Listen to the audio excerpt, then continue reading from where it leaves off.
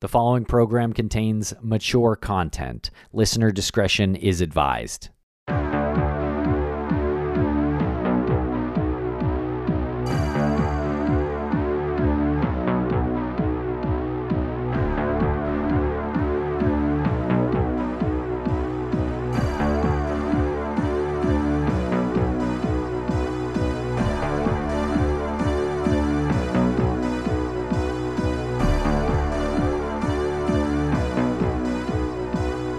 Welcome to Crawl Space. I'm Tim, here today with Lance and Jen. How are you both doing today? It's going fantastic. I don't want to take up too much time before we find out how Jen's doing. Yeah, I'm doing pretty great. Thanks for having me back. Good. Well, welcome back. Yes, in today's episode that we're expecting to be a two-parter, we're going to speak about the serial killer known as Christopher Bernard Wilder. This is a remarkable story. We're going back to the late 60s into the 80s, where this person's path of destruction was just incredible. And he was caught. Yeah, I also want to say that two of his potential victims, I'm not sure if he confessed to it or law enforcement connected them in some way forensically to Wilder, but victims remain missing. There are 4 missing women that are commonly attributed to Christopher Wilder, and some of this depends on source, but these women are Beth Kenyon, Rosario Gonzalez, Mary Opitz, and Tammy Lynn Leppert. And there could very well be more, and some sources attribute Mary Hare's murder to Chris Wilder as well. Mary Opitz has been missing since January 16, 1981 from Fort Myers, Florida. White female. She was born on December 13, 1963, which would make her 58 years old. She was 17 at the time of her disappearance, about 5 foot 4 inches to 5 foot 5 inches, around 105 pounds. And we'll be speaking about more of these victims in the episodes, but Tammy Lynn Leppert went missing from Rockledge, Florida on July 6th, 1983. She's a white female, 18 years old when she went missing, between 5'4" and 5'5", and 105 to 115 pounds. And another one of the young women that we mentioned in the episode, Rosario Gonzalez, is also still missing. She's been missing since February 26, 1984, from Miami, Florida. She is a Hispanic female. She was born on September 27, 1963, so she would be 58 years old. She was 20 years old when she went missing, 5 foot 6 inches, about 115 pounds. She had brown hair and brown eyes. And we'll also speak about the disappearance of Beth Kenyon. Her full name is Elizabeth Ann Kenyon. She's been missing from Coral Gables, Florida since March 5th, 1984. She was 23 years old when she went missing, between 5'7" and 5'8", and about 125 pounds. Caucasian female with brown hair and hazel eyes. And a big shout out to our research assistant who put this together, Marianne White. She did a fantastic job organizing all the information, and this is going to be presented in a very storytelling way. So we hope that these two parts are going to be not only educational and informative, but listenable, because we're going to be talking about some pretty brutal attacks and murders.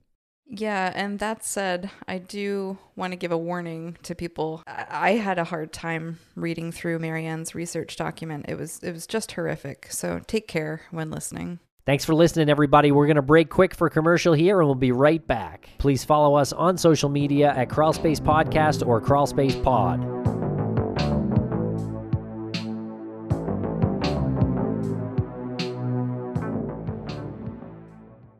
Kickoff for Super Bowl 34. The Titans-Rams 2000 Super Bowl, an instant classic. Can he get it? Hours after the game, 2 men were stabbed in the street, accused of being in the middle, the greatest linebacker in NFL history. Ray Lewis and 2 friends are charged with murder. The nation's eyes were glued to their televisions. The trial concluded, and the verdicts came back. Not guilty. What you can learn from all this is that big cases make for big mistakes. Look what happened in O.J. Simpson, and look what happened in Ray Lewis.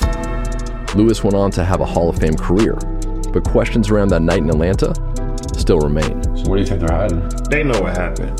They know exactly what happened. After 20 years, it's time to get to the bottom line truth. From Tenderfoot TV, I'm Tim Livingston, and this is The Raven. Listen for free on Apple Podcasts or wherever you get your podcasts. For ad-free listening and early access, subscribe to Tenderfoot Plus on tenderfootplus.com. Oh, Canada, a vast, idyllic land filled with beavers, loons, lumberjacks, and polite, friendly folks. We have those things for sure, but there's a darker side to the Great White North, full of mystery, crime, the paranormal, and dark history. Join me, Mike Brown, and co-host Matthew Stockton every Monday for the Dark Poutine podcast as we tell dark stories from north of the 49th parallel, with the Ottawa game covering more international cases. You can listen to Dark Poutine for free wherever you find your favorite podcasts.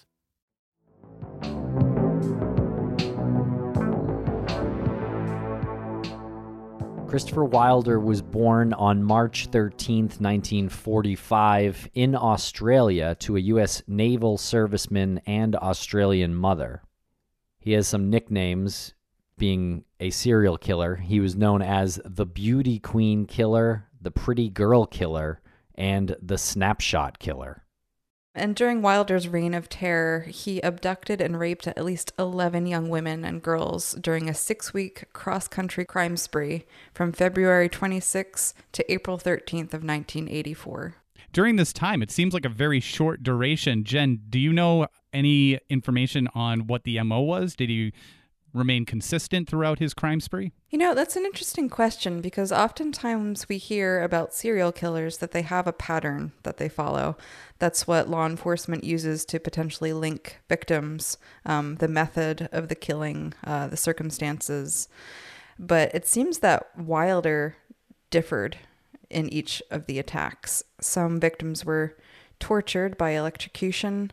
At least 8 were killed by beating, strangling, stabbing, or shooting, and 3 actually escaped, 1 after being left for dead. The bodies of 4 have been found. There are 4 still missing, and 3 survived. So a bit of background on Christopher Wilder. Christopher Bernard Wilder was born in Australia in 1945 to an American naval war hero. His father, Coley Wilder, married an Australian woman, June, while on leave during World War II.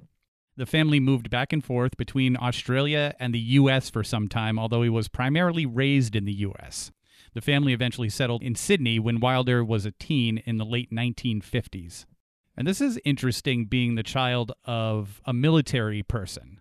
And our friend and colleague, Sarah Kalin, has a theory about the uptick in serial killers in that time period.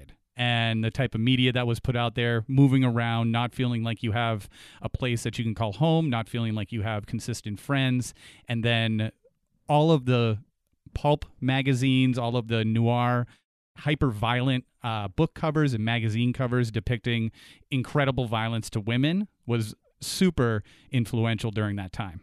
That's true, and not to mention the trauma that a lot of young men and women experienced during these wars. And Wilder started peeking into windows as a teen. And his first major crime was at 17 years old, where he participated in a gang sexual assault of a 13-year-old girl, and that was in 1962. He was sentenced to 1 year of probation, counseling, and possibly electric shock therapy, but that is unconfirmed. But I suppose that could make sense if he later did that to other people. Yeah, that's true. I mean, you definitely have to go out of your way to like perpetrate that kind of torture, you know, like you'd have to get a machine and like have that in your mind that that's something you want to do. I know we often hear with like other serial killers, they'll like perpetuate the trauma that they themselves have experienced. So I think you're right there, Tim. I'm curious about the other people who perpetrated this assault of this 13-year-old girl. Who, like, where are they? What happened to them? Yeah, did they turn into spree killers? Yeah, I don't know. Was it some sort of like test you had to perform? You know, like induction into gangs will often include like a violent attack that you have to participate in because the other gang members have something on you, something to blackmail you with in case you decide to flip and go to the authorities. So I wonder if it was that kind of situation or if it was like one of those, you know, rowdy boys night out nights, like, and this just happened. I don't know. Yeah. And also, like, what happened with the 13-year-old girl? I'm very curious to know how she was able to handle that type of trauma in 1962, just entering into, her later teen years into womanhood. Like, that's got to be there's PTSD all over that, I bet. Oh my God, I know. And he was convicted, right? So there had to have been, a trial. This girl would have had to testify, or at the very least give her testimony behind closed doors. So that's like more trauma piled on top of what she already experienced. And in 1968, at the age of 23, Wilder married Christine Pollock, whom he had met a year before on Sydney's Palm Beach. The couple was approached on Valentine's Day in 1969 regarding the investigation into the sexual assault of a student nurse. Even though Wilder admitted to the crime right away, the case was dropped because the victim refused to testify. And the marriage ended, however, as Pollock had found pictures of naked women and underwear that wasn't hers. She and her mother went to Sydney police with their suspicion that Wilder could be the Wanda Beach killer. But that case remains unsolved to this day. And Tim, yeah, you said that there was no case brought against Wilder, or that it was dropped because his victim refused to testify. This just goes to show like how brave that 13-year-old girl was to go through that process, and absolutely no shame or blame on this next victim that like just couldn't put herself through that process. Yeah, great point. Thanks a lot for bringing that up, Jen. And there are some conflicting reports about Wilder's marriage with Pollock as well. And some sources made it sound like they were divorced right away, and others made it sound like it happened right after they were approached by detectives. So a little unclear there. But this Wanda Beach killings case, the crime involved the violent January 11th, 1965 deaths of schoolgirls Marianne Schmidt and Christine Chirac. And Wilder lived near the victims and was known to visit the shop where Christine worked. And his physical description and psychological profile mirror that of the perpetrator. However, by the time investigators got around to interviewing Wilder, he had moved away. Well, that's incredibly good fortune on his part to elude any sort of questioning on that. And moving away, he moves to the United States.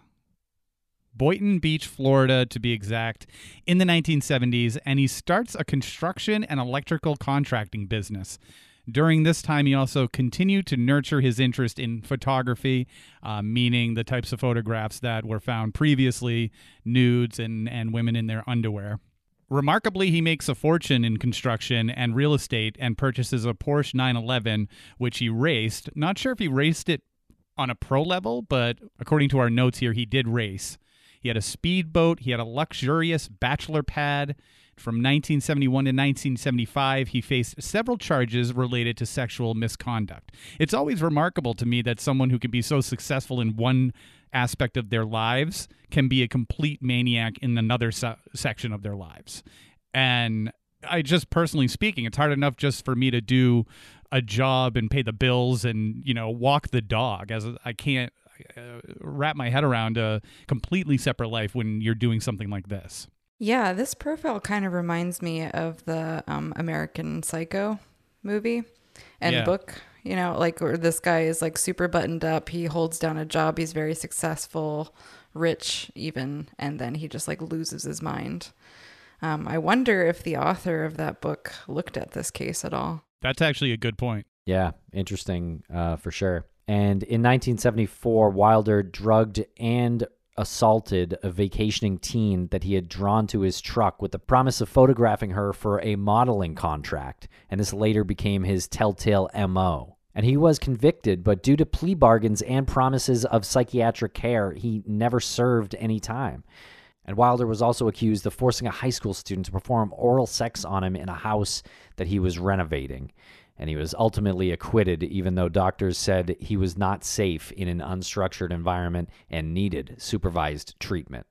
Again, this is like mind-blowing to me that the guy could start a construction and electrical business, be extremely successful at it, and then also perpetrate all of these horrific acts and have a doctor say he wasn't safe in an unstructured environment. It just blows my mind. He needed supervised treatment. Really? That's the part that blows your mind, that he had a successful business? That he was able to maintain both lifestyles. And then when his other side comes out and he's convicted and recommended to not be unsupervised, and he couldn't function in an unstructured environment, it's two completely separate people. So yeah, that's pretty mind-blowing to me. Yeah, it's a real Dr. Jekyll and Mr. Hyde situation. But that's kind of the pitfall of villainizing serial killers or people like this, thinking of them as monsters, as something subhuman. I think most serial killers or people who perpetrate violent crimes do appear normal. They do have a normal life. They might even be married. They might keep relationships up. People describe them as nice guys, But yeah, I don't think it's that shocking that he was able to have a business. What's shocking to me is that he had been picked up so many times and in 2 different countries and been evaluated by doctors, and yet he just slips through the cracks. Yeah. So he goes back to Australia in December of 1982 to visit his parents. And while he was there, here we go again, he's charged with sexual offenses against 2 15-year-old girls on December 28th, 1982. So it doesn't waste much time before getting right back into it. The nature of the attack included him allegedly blindfolding the girls and forcing them to pose nude. Then he bound them and masturbated on them before letting them go. So this is probably a bit of a testing ground for him to see how far he can push this. Wilder's parents, God bless them, raised $150,000 for his bail. His uncle, Anton Juricevich, gave $200,000 towards his bail, and he was allowed to return to Florida while awaiting trial from Australia. I cannot believe he was able to leave the country during this time. That's insane. The trial was postponed multiple times, and with the final trial date set for April 1984. However, ultimately, Wilder never stood trial for these crimes. And we'll be right back after a quick word from our sponsors. No matter how far you run from them, childhood tragedies have a way of catching back up with you. So is true of elite scuba diver Veronica West, who's about to encounter something unexplainable at the bottom of the ocean. Something that will draw her back to her home on Sinclair Island, Maine. There, she'll lead a dangerous rescue mission to the bottom of the Bay of Fundy, home of the world's largest tides, and something horrific down in the depths. Listen to Narcosis, the latest horror fiction show on Realm's premier horror channel, Undertow. Narcosis is available now. Search for Undertow or Narcosis wherever podcasts are served. Hi, listeners. I'm Vanessa Richardson, host of the podcast Serial Killers. Like many of you, I'm fascinated by the darker side of humanity. What causes someone to develop such deadly desires and why they decide to act on them? For the past 6 years, I've been able to explore these curiosities weekly, tapping into the mental states of the world's most notorious killers, examining their backgrounds and habits, searching for answers. If you haven't had a chance to check out our show, there's truly no better time to dive in. With hundreds of episodes to binge and new ones released weekly, Serial Killers is the perfect podcast for any avid true crime fan. Follow Serial Killers on Spotify or wherever you listen to podcasts. Listen to the 48 Hours podcast for shocking murder cases and compelling real-life dramas from one of television's most watched true crime shows. Go behind the scenes of each episode with award-winning CBS News correspondents and producers in Postmortem, a weekly deep dive. Listen to 48 Hours wherever you get your podcasts. Thanks to our sponsors, and now we're back to the program. And Wilder's deadly crime spree began on February 26, 1984, when aspiring model Rosario Gonzalez, who was 20 years old, went missing. She had been working on promotions for a sponsor of the Miami Grand Prix, and Wilder was there racing his Porsche 911. Rosario had reportedly previously posed for a book cover with Wilder as the photographer. So I'm a little confused. Was Wilder actually a photographer who would sell his photographs to books and magazines and stuff, or was this just a ruse to get women alone. It sounds like in that case, he actually had a real photography gig. It's probably a pretty thin line between amateur and professional, when you're just starting out. Yeah, that's true. Yeah, and she had posed for a book cover with Wilder as a photographer, so it might have been something where they had met and she had this deal in place to be on the cover of this book, and he convinced her that he was a qualified photographer. I'm curious, like, where he got the experience, like if he actually was a good photographer. Yeah, I mean, the way it's worded here in our research document is that she posed for a book cover. I don't know if this is just something Wilder said, that it was for a book cover, or if there was an actual book cover that she appeared on. And a week later, on March 5th, 1984, Elizabeth Beth Kenyon of Coral Gables, a Miss Florida finalist, disappeared. Beth's family hired a private investigator who found she had recently gone out with 3 men, one of them being Wilder. Wilder had actually even proposed to Beth, but she declined because there was a 17-year age difference. 2 attendants at a local gas station frequented by Beth said they saw her on March 5th filling up gas when a man in a gray Cadillac pulled up behind her and paid for the gas. And this man was later identified as Wilder. He really jumps the gun on proposing marriage. Yeah, I was going to comment on that. Like, how long did they know each other? It seems like she was getting gas on the day she disappeared, March 5th. And so he just like pulls up behind her, starts chatting with her, and is like, hey, you want to get married? Like, what the hell? It is a really interesting point. Well, they probably knew each other prior. Well, yeah, it seems like it because she had gone out with him at one point. So maybe he proposed on their date, but why is he behind her at a gas station? Was he stalking her, or was he just coincidentally there? No, he was definitely there, and then he paid for the gas, got on her safe side. Yeah. Yeah, I mean, maybe he was following her somewhere, like, an arranged thing. It's like, okay, we're going to drive separately, but I'm going to stop for gas. I don't know. That's strange. And over the next several weeks, Wilder roamed the country using fake and stolen business cards as a fashion photographer or modeling agent. So this is where he's comfortably settling into his, would this be considered an MO?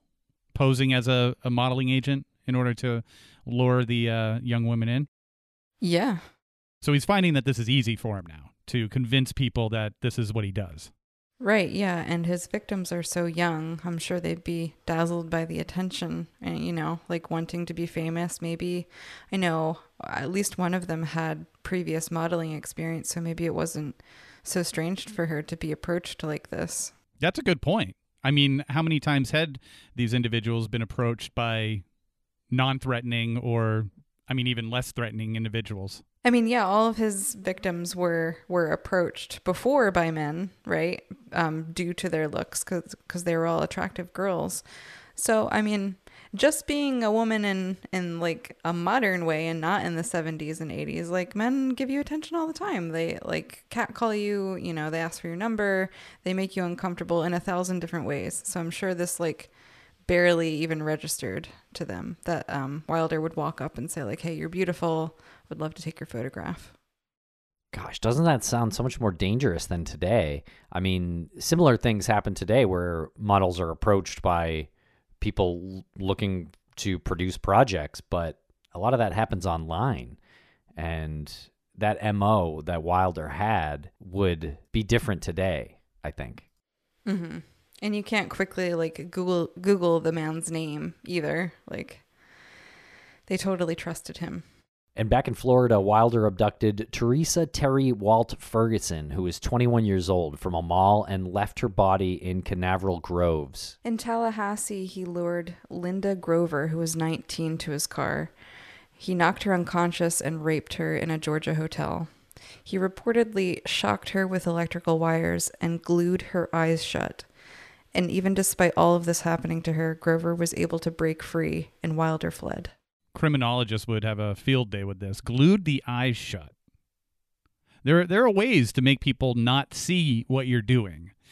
And that feels like a very extreme measure. Like, that has to really impact your vision for the rest of your life. Like, it feels to me like this was more than just not wanting the person to see what was happening at the time or to like see his face. Oh, totally. It's like meant to inflict pain at the same time, right? Permanent pain.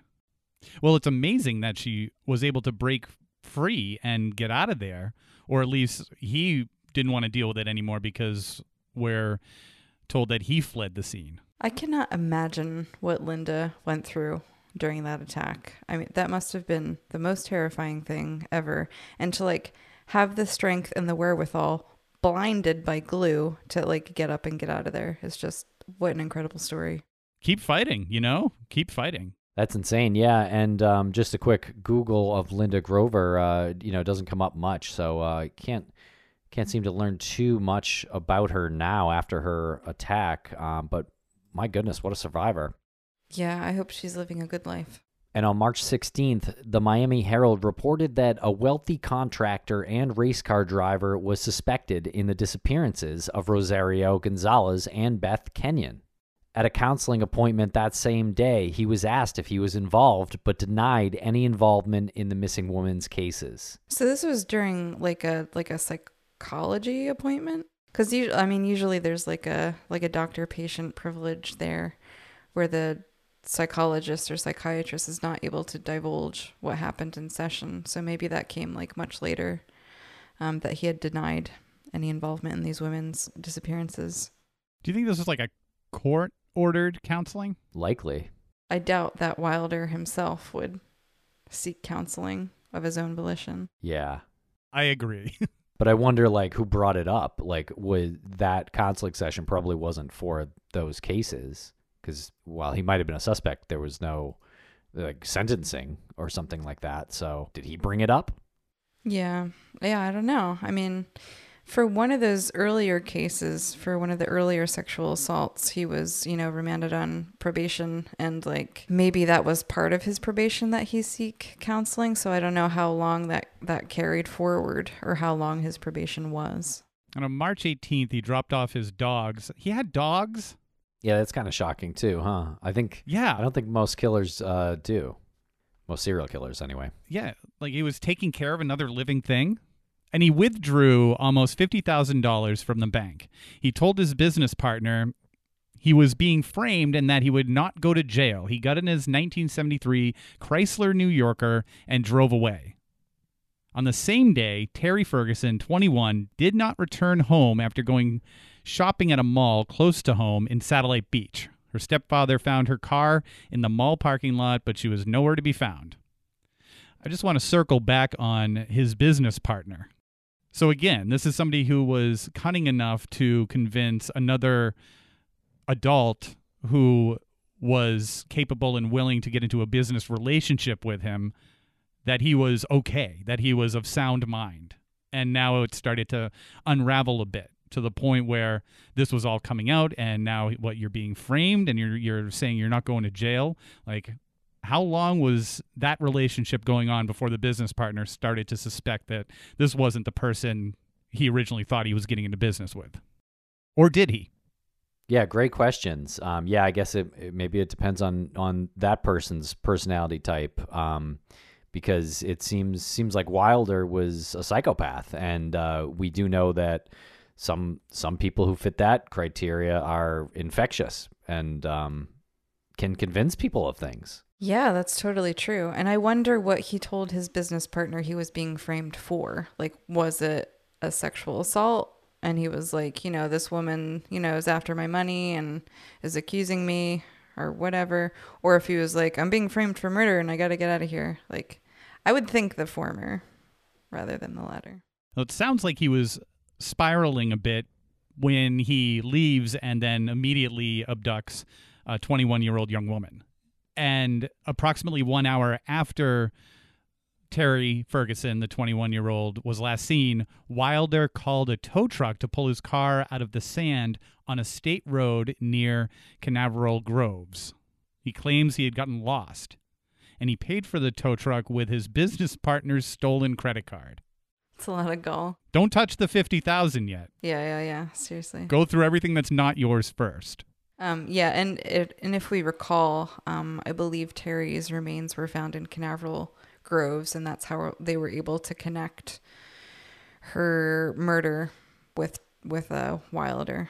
Wilder is also believed to have killed Daytona Beach 8th grader Colleen Osborne, who was 15 around the same time, and her body was found days after her disappearance, but was not officially identified until 25 years later.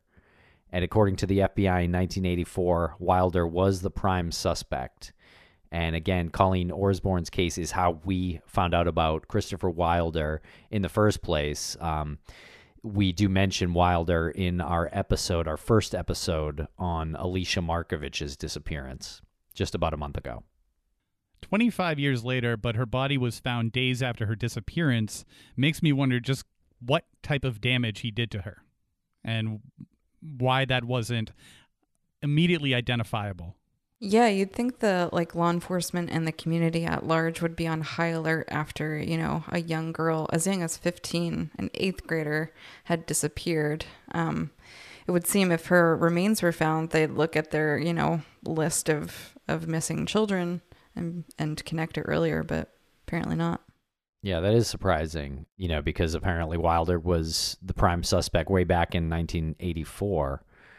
Yeah, that is shocking and tragic. It is interesting, right? Her body was found days later. The same year, the FBI considers Wilder the prime suspect of that particular murder, but she wasn't officially identified until 25 years later. So I wonder, did everyone just know that was her and they didn't need to officially identify her, or how did that play out? Gosh, I hope not. Right? Did they find a body and then just connect it to him without knowing the identity? It makes me think of her family, they're waiting 25 years for answers. Right? I sure hope they knew before 25 years had elapsed. And on March 20th, Wilder made his way to Tallahassee, Florida. And Linda Grover, who was 19, was shopping close to Florida State University when Wilder approached her, lured her to his car, clubbed her, and headed north to Georgia. He pulled over once to bind her hands and tape her mouth. During another stop, he put her in the trunk. And Wilder checked into a motel in Bainbridge where he proceeded to glue her eyes shut, shock her with electrical wires, and ultimately raped and throttled her. Good Lord. Throttled? Yeah, what does that mean in this context? Maybe strangled. Not to the point of death, obviously. But Linda managed to get away from Wilder. She did this by locking herself in the motel bathroom where she screamed and banged on the walls. Wilder allegedly panicked, grabbed everything he had, and ran. And after waiting more than half an hour, Linda wrapped herself in a bedsheet. Wilder had taken her clothing, ran to the manager's office, and called the police. My God. Mm-hmm. And after all of this had happened, Linda was also able to remember what car he had kidnapped her in, as well as a detailed description of his appearance, even though he had glued her eyes shut. And Wilder had stupidly used his own Florida driver's license to register at the motel, and an APB was issued immediately. So he's getting a little bit reckless and a little bit sloppy by leaving his driver's license there. And maybe he's not taking into account the amount of violence somebody can put out there when they're being electrocuted. Maybe there's a connection there, that these electrical shocks are actually causing the victims to fight harder. Yeah. Yeah, I mean, I've never had electrical shocks, but I did. I mean, your body has a pretty violent reaction when you have an electrical shock. Maybe that was something that was triggering them to fight harder, as opposed to another type of beating. But she was beaten too. Mm-hmm. Yeah. I accidentally got shocked by a high voltage chicken wire fence many years ago, and it left me completely drained. No, I'm yeah, you jolt and stuff, but it's not you have control of your faculties after the fact. Then that's even more impressive to me, that if you're being shocked repeatedly and you're still fighting back. Yeah, seriously. Oh my gosh, poor Linda. And we'll be right back after a quick word from our sponsors.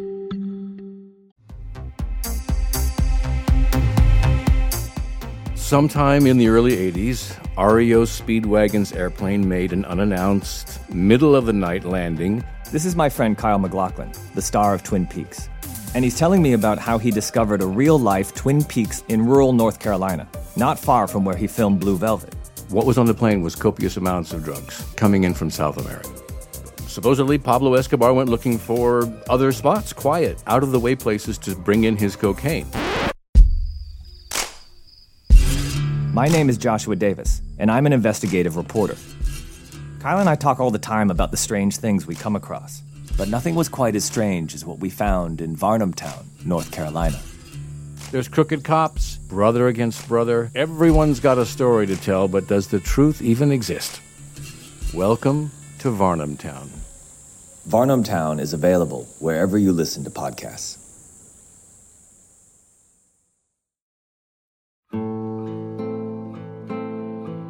New England is known for its charming towns, comforting foods, and of course its historical contributions, but the Down East region can have a dark side. I'm investigative journalist Kylie Lowe, and on my weekly podcast, Dark Down East, I dig into both decades-old and modern-day cases from my home state of Maine and the greater New England area. In each episode of Dark Down East, I seek insight from law enforcement officials, family members, and other loved ones who are both deeply familiar with the cases and the individuals at the heart of them. Join me as I unveil intricacies of these stories that are often overlooked, honor the grit of those searching for justice, and shine a light on cases that you aren't hearing on other podcasts. Listen to Dark Down East now, wherever you're listening.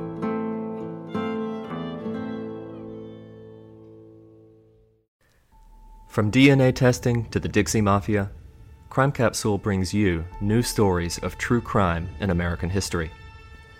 I'm your host, Benjamin Morris. Join us for exclusive interviews with authors from Arcadia Publishing, writing the hottest books on the most chilling stories of our country's past. You can find us wherever you get your favorite podcasts or on evergreenpodcasts.com. Crime Capsule. History so interesting, it's criminal. Thanks to our sponsors, and now we're back to the program. And Wilder was not done. He left Georgia and headed west. And murders continued in Texas, Kansas, and Utah.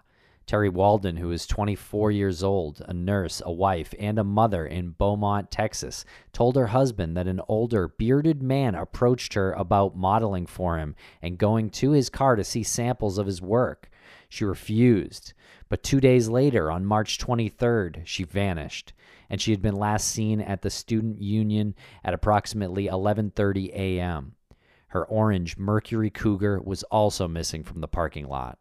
Well, it was a smart move on her end to refuse this. I think that is pretty much a universal rule to not go with anybody who's randomly approaching you and telling you that you could be a model and, hey, come to my car to see samples of my work. You might as well be saying, hey, I'm a serial killer. Yeah, seriously. And I think Terry was just a bit older and maybe a little bit more experienced than Wilder's other victims, who were, for all intents and purposes, children, teenagers and stuff, who just might not know.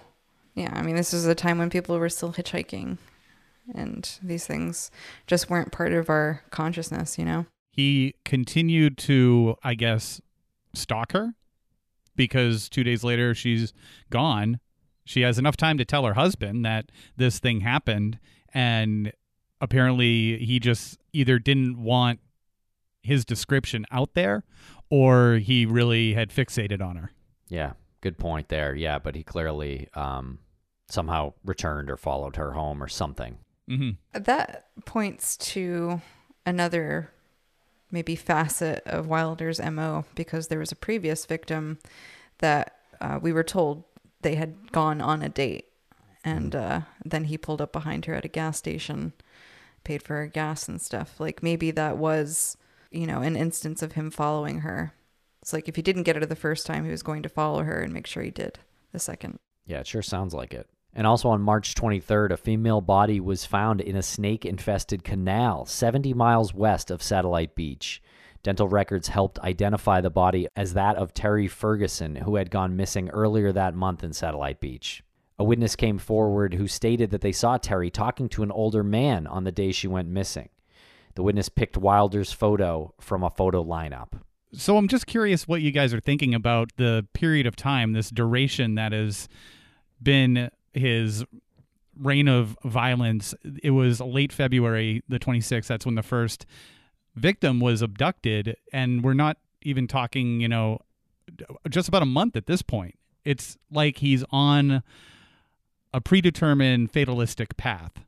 Do you think? Definitely. Yeah, and I even wonder about the classification as serial killer for Wilder. I think in my opinion, he's more of a spree killer because I think serial killers are known by a period of like a cool down period between victims. And this just seems like he just was not stopping. Like whether it was psychosis or he just decided to like not limit himself. It's not like he's meticulously planning these abductions and murders and stuff. It's just like whoever happens by, whoever strikes his fancy, he just, takes out. I agree to a certain extent, but he's definitely got a similar MO that he's still following. And if the young girls, Marianne Schmidt and Christine Chirac, are also his victims, then there would have been a little bit of a cool down period. Yeah, it's true. I don't even know if it matters either, like what we call him. Yeah, asshole. Exactly. I don't think it matters either what we call him, but I think I was incorrect in saying that he was getting sloppy when he provided his ID when he rented that motel room. It could be that he just didn't care and he knew that this was going to end badly, so he might as well escalate and do as much damage during as much time as he thought he had left before he was caught. Which I think is important if you're looking at other circumstances of other missing persons. If there's these sloppy indications that somebody might be on a path towards absolute destruction for the person that they've kidnapped and themselves, there have to be some markers that would identify that along the way. Yeah, I think it definitely seems like he didn't care at all. He thought eventually people, law enforcement would catch up with him. There's no care at all taken in like cleaning up after himself or really hiding the victims' bodies. And then like his last victim in Florida, well, third to last victim in Florida, he had taken her car, her Cougar, and he was driving that around.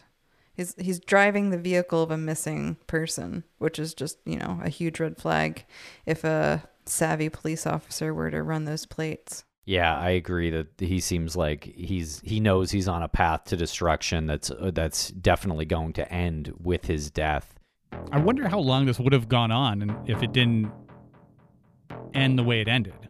And we'll get to that conclusion soon, but would he just keep going and going? Yeah. I mean... Absolutely. Yeah. Yeah.